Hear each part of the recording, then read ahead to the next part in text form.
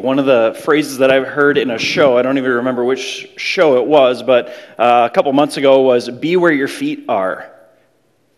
Be where your feet are. Really good advice, right? Because oftentimes our minds, our emotions are in places different than our feet are, different than our physical body is. And as we talk about simplicity this morning, I think that is a good reminder for us. I'm going to invite you to stand as I read a passage to get us started. Proverbs chapter 3. Verses 1 through 12. Proverbs chapter 3, verses 1 through 12. It's on page 528 in the Pew Bible. This may be a very familiar passage to some of you. Sometimes familiarity breeds contempt. So don't let the familiarity of this passage and the coffee mug nature of this passage, don't allow it to let you tune it out. Let's hear God's word together. My son, or my daughter, do not forget my teaching, but let your heart keep my commandments. For length of days and years of life and peace they will add to you. Let not steadfast love and faithfulness forsake you. Bind them around your neck, write them on the tablet of your heart, so you will find favor and good success in the sight of God and man. Trust in the Lord with all your heart, and do not lean on your own understanding. In all your ways acknowledge him, and he will make straight your paths. Be not wise in your own eyes. Fear the Lord and turn away from evil. It will be healing to your flesh and refreshment to your bones. Honor the Lord with your wealth and with the first fruits of all your produce. Then your barns will be filled with plenty, and your vats will be bursting with wine. My son, my daughter, do not despise the Lord's discipline or be weary of his reproof. For the Lord reproves the one that he loves, as a father the son or the daughter in whom he delights. Lord, may you help us to embrace simplicity with you this morning, for we desperately need it. We pray these things in your name. Amen. You may have a seat. I don't remember who it was that told me this a while back, but a pastor told me that, Andrew, you need to find your limits, or your limits will find you. Find your limits, or your limits will find you. This picture is of my daughter, Oakley, sitting with me this morning as I was scrambling to get my sermon done and ready for you. This is about 6 a.m. this morning, and Oakley started kindergarten this year. And kindergarten is pushing her limits. She has been, if you know Oakley, she has a big personality, she has a lot of opinions, and she has very strong opinions. And being pushed to her limits in kindergarten, yes, it's kindergarten, right? You're learning how to paint and color and socialize and listen to instruction from a teacher. She does go to Spanish immersion school, which I think adds a little complexity to it, but it's pushing her limits. I struggled to learn how to paint in English. And she's learning how to paint in Spanish, so that's got to be an extra challenge, right? And as her limits are being pushed, it's creating this extra energy in her. She's extra tired. She's extra worn out. She has more stimulation Monday through Friday than she is used to. And so this morning, she popped out of bed before 6 a.m., and she was a little bit worked up, just had energy. And I was like, oh, great. This is supposed to be my quiet time, prepping my heart before preaching. And now she's awake, asking me for food, asking if she can sit on my lap, asking if she can just be a part of what I'm doing. And so I let her sit next to me for like a minute. She fell asleep. And she slept like that for 2 hours. And she's being pushed up against her limit. And in that, she needs rest. She needs to be in a space and an environment where she feels safe and secure. She trusts me. She was in the space, she woke up, right, and everybody else is sleeping. And you know how when you're the only one awake, sometimes it's really peaceful. But sometimes also, if you don't want to be awake, it's kind of stressful, and it works you up. And just knowing that there's the presence of somebody else around can help to calm your spirit, calm your soul. And this is Oakley this morning experiencing her limits being tested and pushed. And we're all bumping up against our limits, aren't we? With our information overload. We've talked about this throughout the sermon series, the amount of information that you and I have to deal with today. It's untenable for the human mind. We weren't created for that. And so as we talk about simplicity this morning, I want to share with you that simplicity requires accepting our limitations and putting limits on our intake, our output, and our schedule. Our intake our output, and our schedule.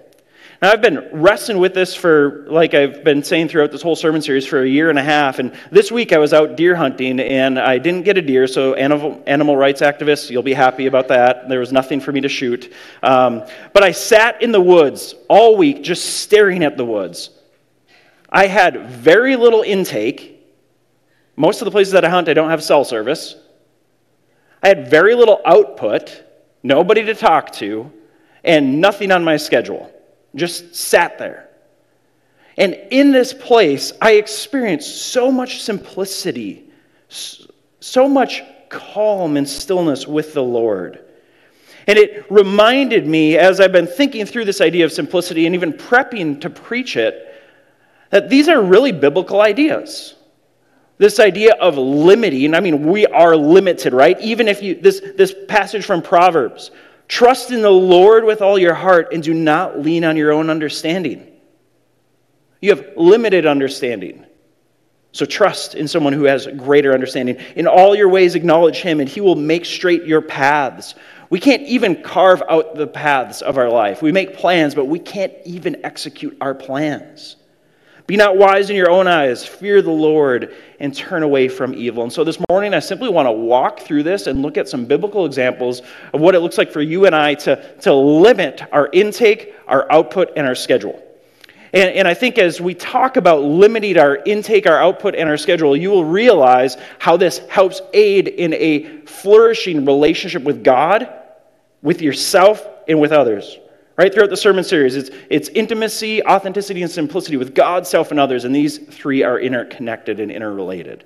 And oh, how our soul needs it. So I want to start with intake this morning. We're going to talk about limiting our intake, and we're going to look at how Jesus, in fact, calls us to limit our intake. Flip over to Matthew chapter 18. I'm going to look at verses 1 through 6. We're going to cover a lot of scripture this morning, so grab a Bible, have it with you. I want you to flip around and see these passages for yourself as we go. Matthew chapter 18, verses 1 through 6. It's on page 823 in the Pew Bible. At that time, the disciples came to Jesus, saying, "Who is the greatest in the kingdom of heaven?"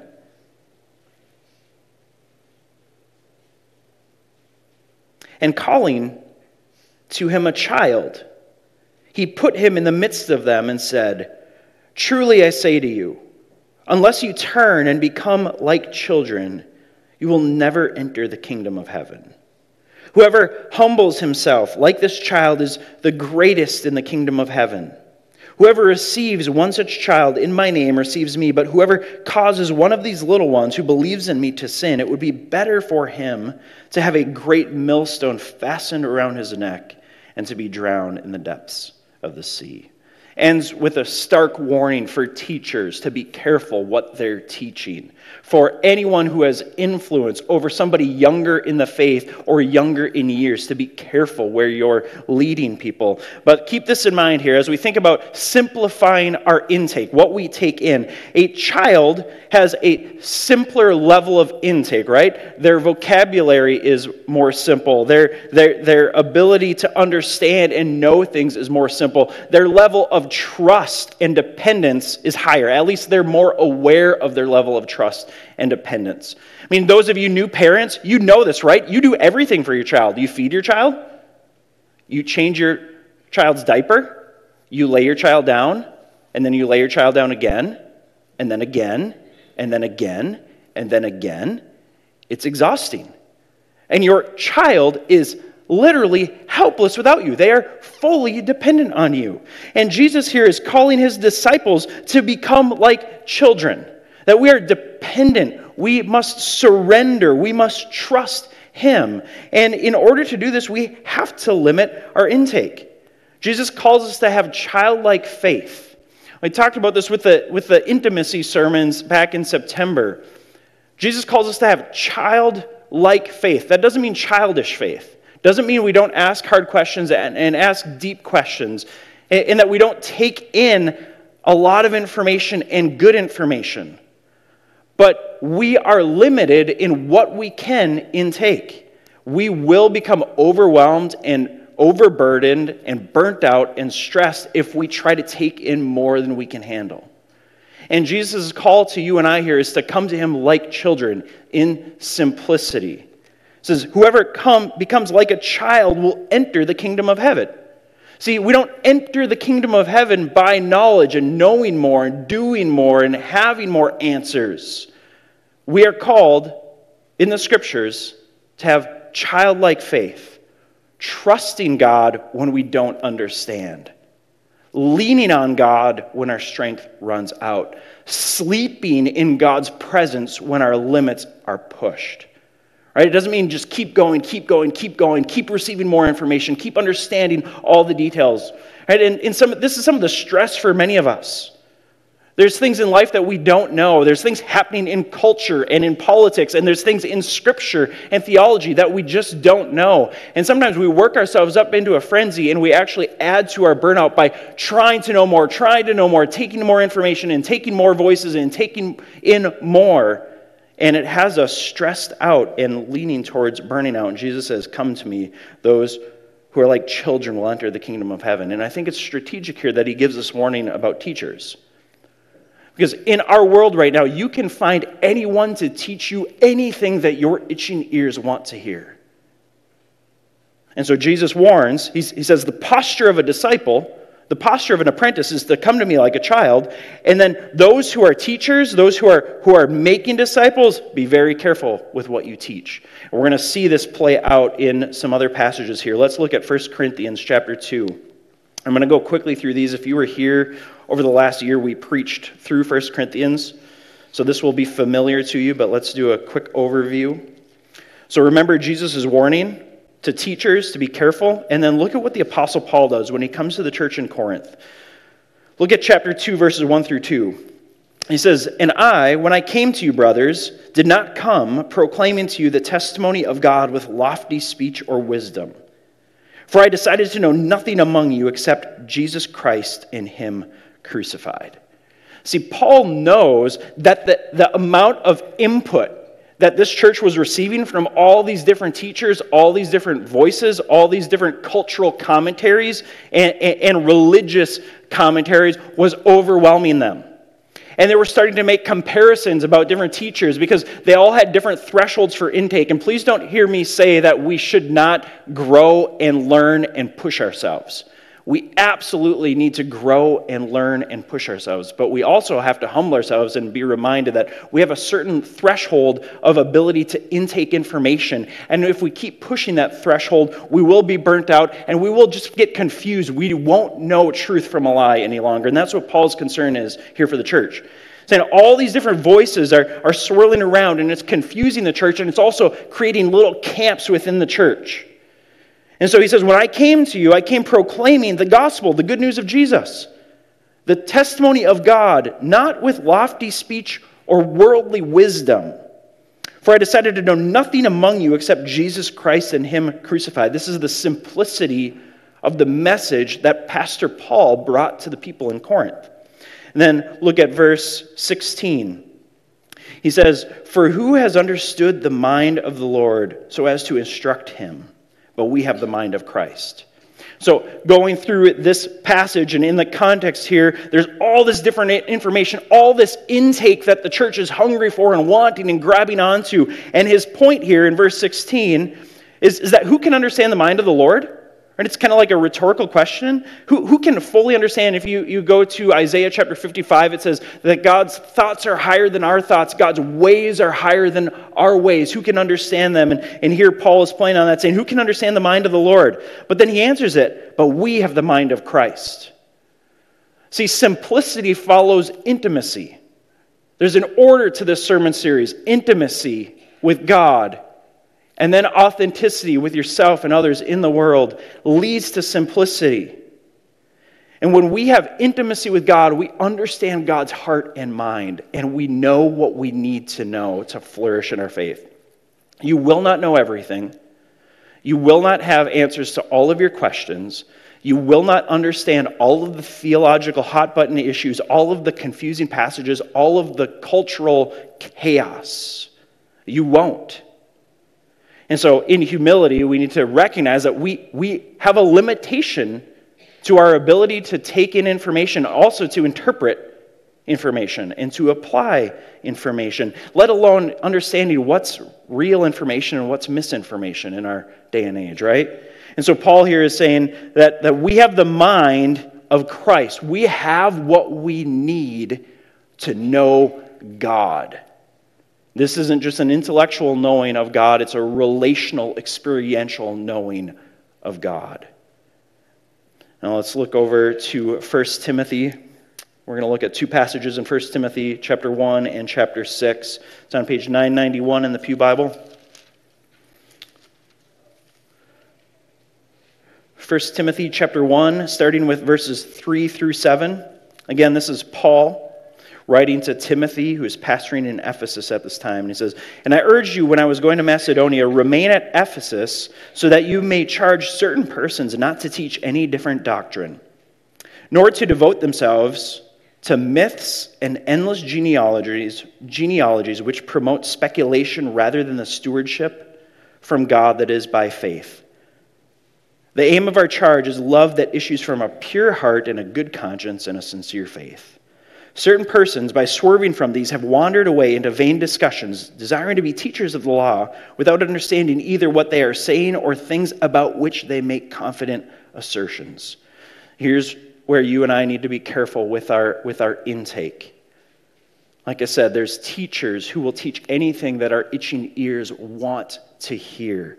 And Paul's warning to Timothy in Ephesus here is to be careful of how many voices you listen to, how many people are inputting information and doctrine into your life. Now, this is not me saying, like, narrow it down so that you only hear from me, right? That's cult-like activity. Don't do that. Have a wide variety of voices and people that you listen to, but then also in that be careful and discerning, because your brain and your heart, remember, these aren't totally disconnected things. The things that we think about also affect our emotions and how we feel about things, and they're limited in the emotions that we can process and the information that we can make sense of. And so Paul here is saying to be discerning, because there are certain people, there are certain voices, whether it's in religion or politics or culture, who do not teach sound, biblical, faithful doctrine. The core things of the Scriptures. Like Paul says in 1 Corinthians, Jesus Christ and Him crucified. And so he goes on in verse 4, he says, "Nor to devote themselves to myths and endless genealogies which promote speculation." That is so rampant in our culture right now.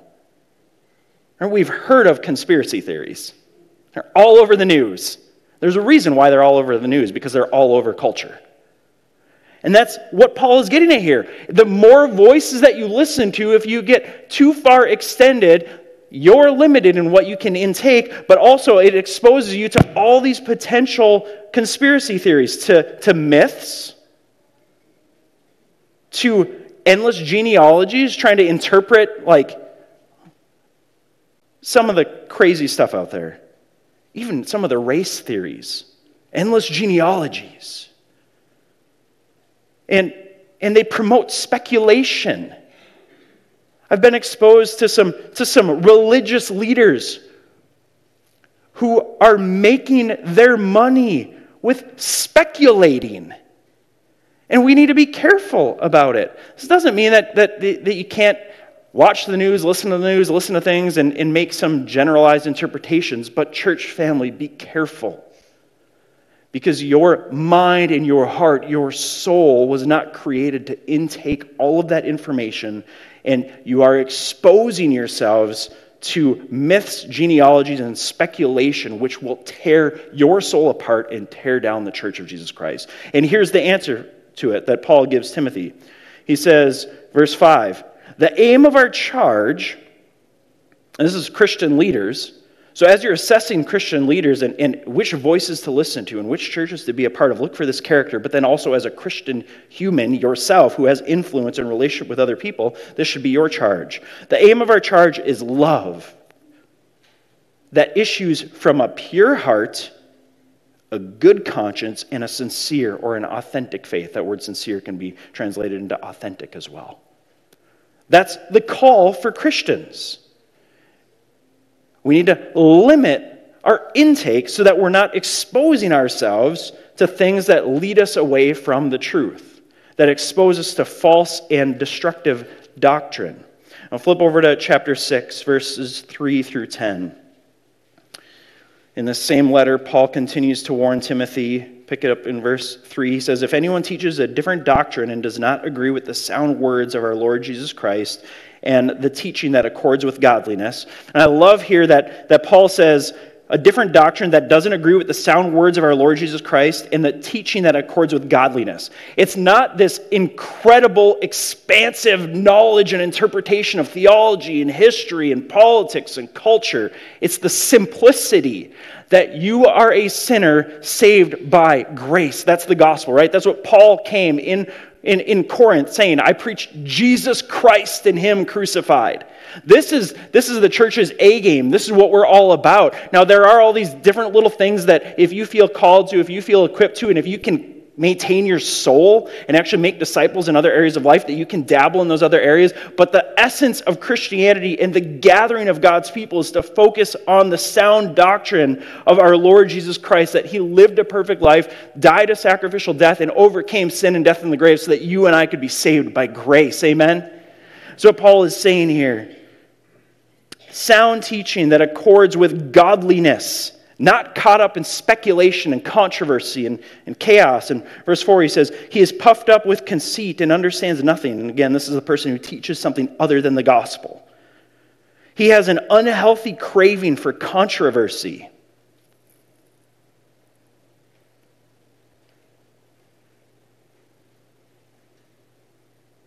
And quarrels about words. Be careful, little ears, what you hear. This is so rampant in our culture right now.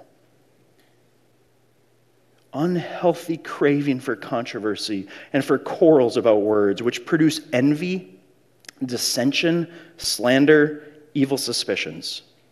Just look at the fruit of certain leaders, certain movements, certain groups, certain camps. Jesus says that you will know a tree by its fruit. So if there's a movement, a voice, a religious leader, or some kind of group that, if you're honestly assessing it and you see that it's producing envy, dissension, slander, evil suspicion, and constant friction among people, maybe you ought to limit your intake and say, I'm not gonna receive input from that tree because that fruit is rotten. He goes on, verse 6, he says, but godliness with contentment is great gain. Oh, what an appeal to simplicity. Godliness, a godly way of living, a godly way of life. With contentment is great gain. For we brought nothing into the world, and we can take nothing out of the world. Last week we looked at the Sermon on the Mount in Matthew chapter 6, where Jesus warns us about possessions and money, and this is an appeal here to just be careful. God blesses all of us in different ways. And so money's not bad, but it is something that you got to be careful with. And he's reminding us here, you brought nothing into the world, you will leave the world naked and empty. But if we have food and clothing, with these things we will be content. But those who desire to be rich fall into temptation, into a snare, into many senseless and harmful desires that plunge people into ruin and destruction. For the love of money is a root of all kinds of evil. It is through this craving that some have wandered away from the faith and pierced themselves with many pangs. And as we think about limiting our intake to, a lot of teachers make a lot of money out of stirring controversy. Our world is run by clickbait and sound bites right now. And so that's why we need to be careful with what we are receiving, the information that we are receiving. We need to be discerning with information so that we protect our soul. Simplicity requires it, knowing that we have a limitation with what we can intake, what kind of information we can take in, and how we process that information. Now let's move on to output. Output. And so that's some words about intake. We also have to be careful with our output and acknowledge that we have limitations with our output. Let's look at Genesis chapter 2 to see the beginning of this. Genesis chapter 2, verses 1 through 3. Thus the heavens and the earth were finished. And if you remember Genesis chapter 1, God has just created the heavens and the earth. All things. Thus the heavens and the earth were finished, and all the host of them. And on the seventh day, God finished his work that he had done, and he rested on the seventh day from all his work that he had done. So God blessed the seventh day and made it holy, because on it God rested from all of his work that he had done in creation. Isn't that amazing? God himself limited his output. He didn't need to. God is limitless. So while you and I have limitations, we need to set limits, we need boundaries so that we can function, God doesn't. When we sleep, God is awake. That's a truth from Scripture that ought to encourage you to sleep well. To say no, to take a break, to take time off, to take vacation, to take a Sabbath. When you sleep, when you stop, God stays awake and God keeps working.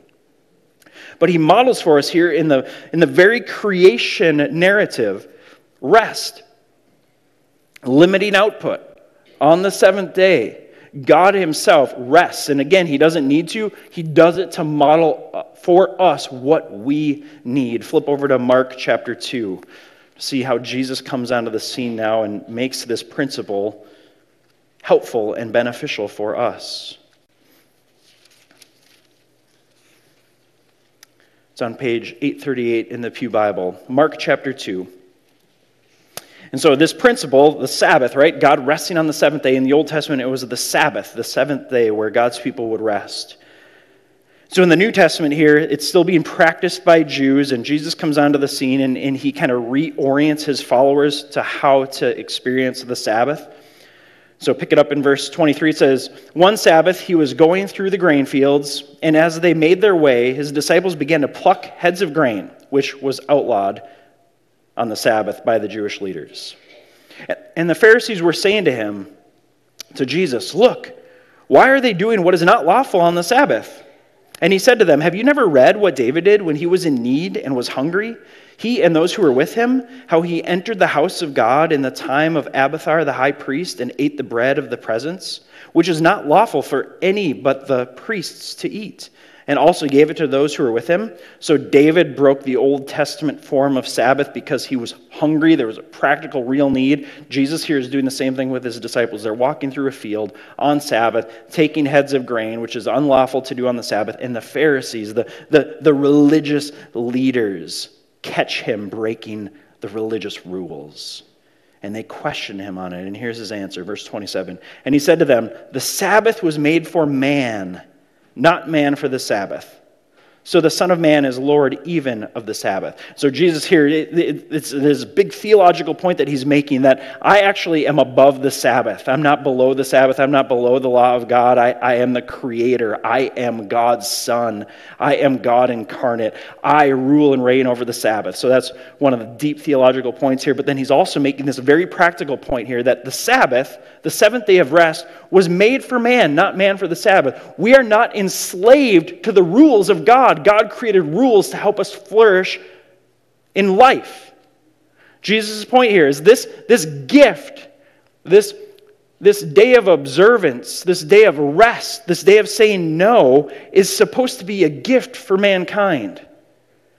It's supposed to be a reminder that we are limited in our output, that we cannot sustain working 7 days a week. And many of you know this, many of you experience it. You keep going, you keep going, you keep going, you keep bumping up against your limitations, and you experience the weakness in your flesh and the withering of your soul. And what we are called to do in Scripture is to acknowledge our limitations, put limits on our output, and take some time off. Again, this is not a law. Jesus says this day was made for you. You weren't made for it. And so you don't have to conform to this in order to get God's favor. Because God favors you, he has given you this blessing of a Sabbath. Now, real quickly, we looked at this passage last week. I just want to look at it one more time for those of you who weren't here last week. Luke chapter 4. verses 42 through 44. It'll be a review for those of you who were here last week, but it's so good and so profound. Luke chapter 4, verses 42 through 44. And when it was day, he, being Jesus, departed and went into a desolate place. I talked more about this last week, so if you missed that sermon, you can go back and listen to it. But a desolate place is where Jesus would pull away to spend time with God the Father. And the people sought him and came to him and would have kept him from leaving them. But he said to them, I must preach the good news of the kingdom of God to other towns as well, for I was sent for this purpose. And he was preaching in the synagogues of Judea. In this passage, we see Jesus himself limiting his output, saying, I have a specific purpose. And this comes from intimacy with God. Because he was pulling away into desolate places to be with God the Father, he had enough relational bandwidth and trust of God that he knew God's heart, and he had enough clarity around his purpose, his calling, that he was able to say no to the things that he should say no to, and yes to the things that he should say yes to. And this is where you and I need to learn limiting our output. Oftentimes we say yes to things that we should say no to, and we say no to things that we ought to say yes to. And it's because we haven't spent enough time with God or ourselves to get to know God and to get to know ourselves and to know where we ought to expend ourselves. The Bible doesn't call us to be lazy. Right? The Apostle Paul, he says that I've been poured out like a drink offering. He talks about proclaiming the gospel and planting churches and going into towns and cities, proclaim the gospel to the point that he is weak and tired and worn out. So it's not calling for laziness, but it's calling for a strategic and obedient outpouring. Not just where you're doing everything all the time because you're trying to keep up with the Joneses or you're trying to impress I almost said one of your last names. Maybe there are Joneses here. I don't know. Any Joneses? Sorry, you always get picked on if you're a Jones. We need to limit our output so that it's in alignment with what God wants us to do and the purpose that he's given us. Right? Lastly, schedule. Let's look at this piece of schedule, how the scriptures call us to limit our schedule. Start in Matthew chapter 6. And again, I looked at this one last week. It's a good reminder as we think about our schedule, our daily activity. Jesus says in Matthew chapter 6, verse 34, therefore do not be anxious, or some translations say worried about tomorrow. For tomorrow will be anxious for itself. Tomorrow has enough worries of its own. Sufficient for the day is its own trouble. And Jesus is literally telling you, live your life day by day. Today is going to be filled with things that you can't control. You probably have a schedule. And Jesus isn't saying don't schedule anything. Right? He's not just saying go about life totally spontaneous, unplanned, unscheduled. And we're going to talk about this a little bit with these next two passages. But he is saying there is enough things that happen every single day that you have no control over, that are out of your control, that create stress and anxiety and worry in you, that you need to limit your schedule so that you have margin in your life to deal with the things that God brings up. Sometimes God brings up opportunities in your life. Other times it's people bringing things up in your life, and it's an opportunity that God wants you to step into. And if we're too scheduled, too planned, too in control of our own life and our own schedule, we cannot respond to what God is asking of us. And Jesus is just calling a spade a spade. Today has enough unknowns of its own. Stop worrying about tomorrow. Stop planning for tomorrow. Abide in Jesus today. Flip over to James chapter 4 on page 1013 in the Pew Bible.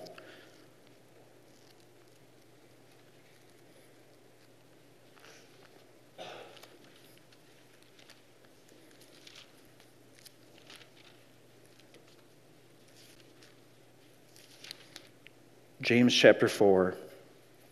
Look at this whole passage. This chapter 4 is amazing. And it'll show you a lot of things that create stress and anxiety in our life and complicate our life and try to steal our simplicity and our joy.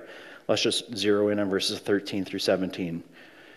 James, the brother of Jesus, instructs us. He says, come now, you who say, today or tomorrow we will go into such and such a town and spend a year there and trade and make a profit. Yet you do not know what tomorrow will bring. Sounds familiar, right? It's almost like James was listening to his brother Jesus after the fact. He was a skeptic before Jesus' resurrection. And wouldn't you be too? Your brother was claiming to be God? Like, I don't know. You do seem better than me. But also, you're my brother, and I want to be better than you. So I can't quite believe what you tell me. It was in the resurrection that he started to believe. Okay, Jesus was on to something. Maybe he wasn't lying. So he says, today or tomorrow you will go into such and such a town and spend a year there and trade and make a profit. Yet you do not know what tomorrow will bring. What is your life? For you are a mist that appears for a little time and then vanishes. Instead, you ought to say, if the Lord wills, we will live and do this or that. As it is, you boast in your arrogance. All such boasting is evil. So whoever knows the right thing to do and fails to do it, for him it is sin. As we live life, and many of you have these experiences where life just shifts on a dime, right?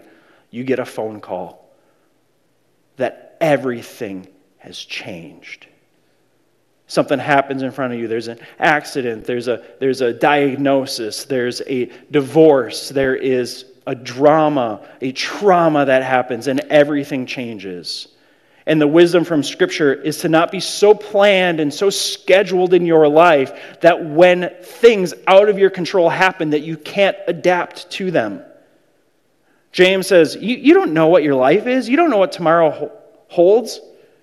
And so, live your life with open hands. Be careful with your schedule. You have limitations, and make sure you allow for your limitations in your schedule so that you have margin, you have flexibility to process with God when things change, when things shift. One more passage, flip over to Proverbs chapter 16.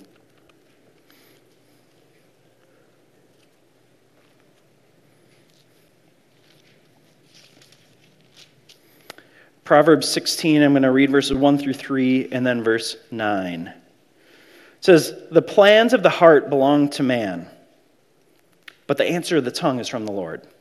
I think this passage is instructing us to make plans. Don't just sit by idly waiting for life to happen to you. Life will happen to you whether or not you're planning for it, right? Make some plans, but acknowledge that the answer of the tongue is from the Lord. All the ways of a man are pure in his own eyes. See, part of our problem is oftentimes we like to baptize our plans, our schedules, and we think it's pure, it's right. This is what I'm supposed to do with my life. This is supposed to do with my day. This is what I'm supposed to do with all of my time. But the Lord weighs the Spirit. He knows our motives. He knows who He created us to be, what He's created us to do. Ephesians says that He created good works for us to walk in. And so we need to leave enough margin and flexibility that we can be directed by Him. Verse 3, he says, commit your work to the Lord and your plans will be established. That verse doesn't really work with my logic, so I don't like that one. I think the writer of the Proverbs here is teaching us, make plans, hold them with open hands, commit what you do to the Lord, and He's going to direct your path. He's going to direct your steps. Look at verse 9. He says, the heart of man plans his ways, but the Lord establishes or directs his steps. This is simplicity for us, church family. When we realize our limitations and we actually accept our limitations. So because I am limited, I have to be strategic and intentional with the information that I take in. I have to be strategic and intentional with the activities that I do, with my output in life, and I have to be strategic and simple with my schedule. Knowing that I'm not in charge of my life, my day, my time. I'm going to plan my day, my life, and my time with intentionality, but I'm going to hold it with open hands so that I could flex on a dime for the glory of God, the good of other people, and the advancement of the gospel. And this morning, as we close down, I just want to flip back to 1 Corinthians chapter 15 and look at this call to simplicity. 1 Corinthians chapter 15, as we turn our eyes towards communion, the simple little act that we do week in and week out at Park Community Church that reminds us of the essence and the core of our faith. What a humble reminder of your and my limited ability. Paul just simply says, now I would remind you, brothers and sisters, of the gospel I preached to you, which you received, in which you stand, and by which you are being saved, if you hold fast to the word I preached to you, unless you believed in vain. For I delivered to you as of first importance.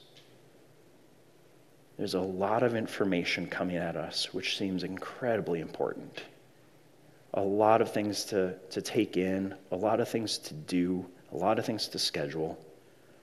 A pastor friend of mine who is a self-acclaimed news junkie shared this story with me that he was at his house one evening and he was like scrolling the news and getting caught up on some horrific things that were happening in Africa, and it was like wrecking him. He was like very invested and very, very appalled by what was happening in this one country in Africa. And he was sharing it with his wife as his daughter was playing on the floor, and she was like, yeah, that is really sad.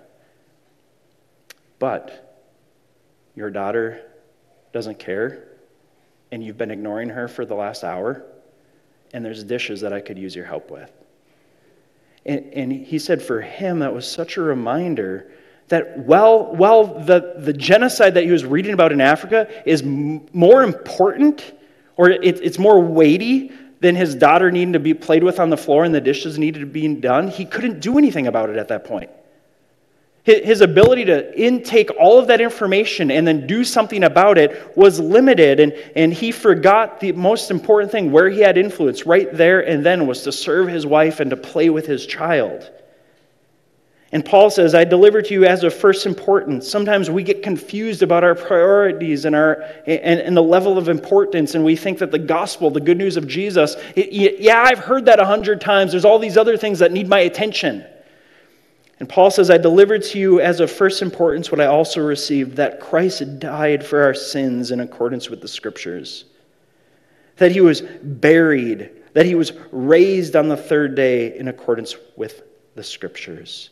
And so let's come to the table again this morning and be reminded of the first importance, that Jesus Christ died for our sins in accordance with the Scriptures, that he was raised on the third day in accordance with the Scriptures, and that you and I have new life and we can walk with him in simplicity. Let me pray. Jesus, we thank you for who you are. I thank you that you lived a simple life. Lord, in the midst of complexity, there is complexity all around you. Yet you prioritized intimacy with the Father. You lived authentically out of your true self. And you modeled for us simple living. So Lord, I pray that you would meet us now, even in this moment, that you would help us to simplify. Lord, help us to acknowledge and accept our limitations, and then help us to set limits for your glory, for our good, and the advancement of your gospel. And Lord, we come now to the table to receive your grace, to be reminded that in the person and work of Jesus Christ, there is salvation. We love you, Jesus. Have your way in us. Amen.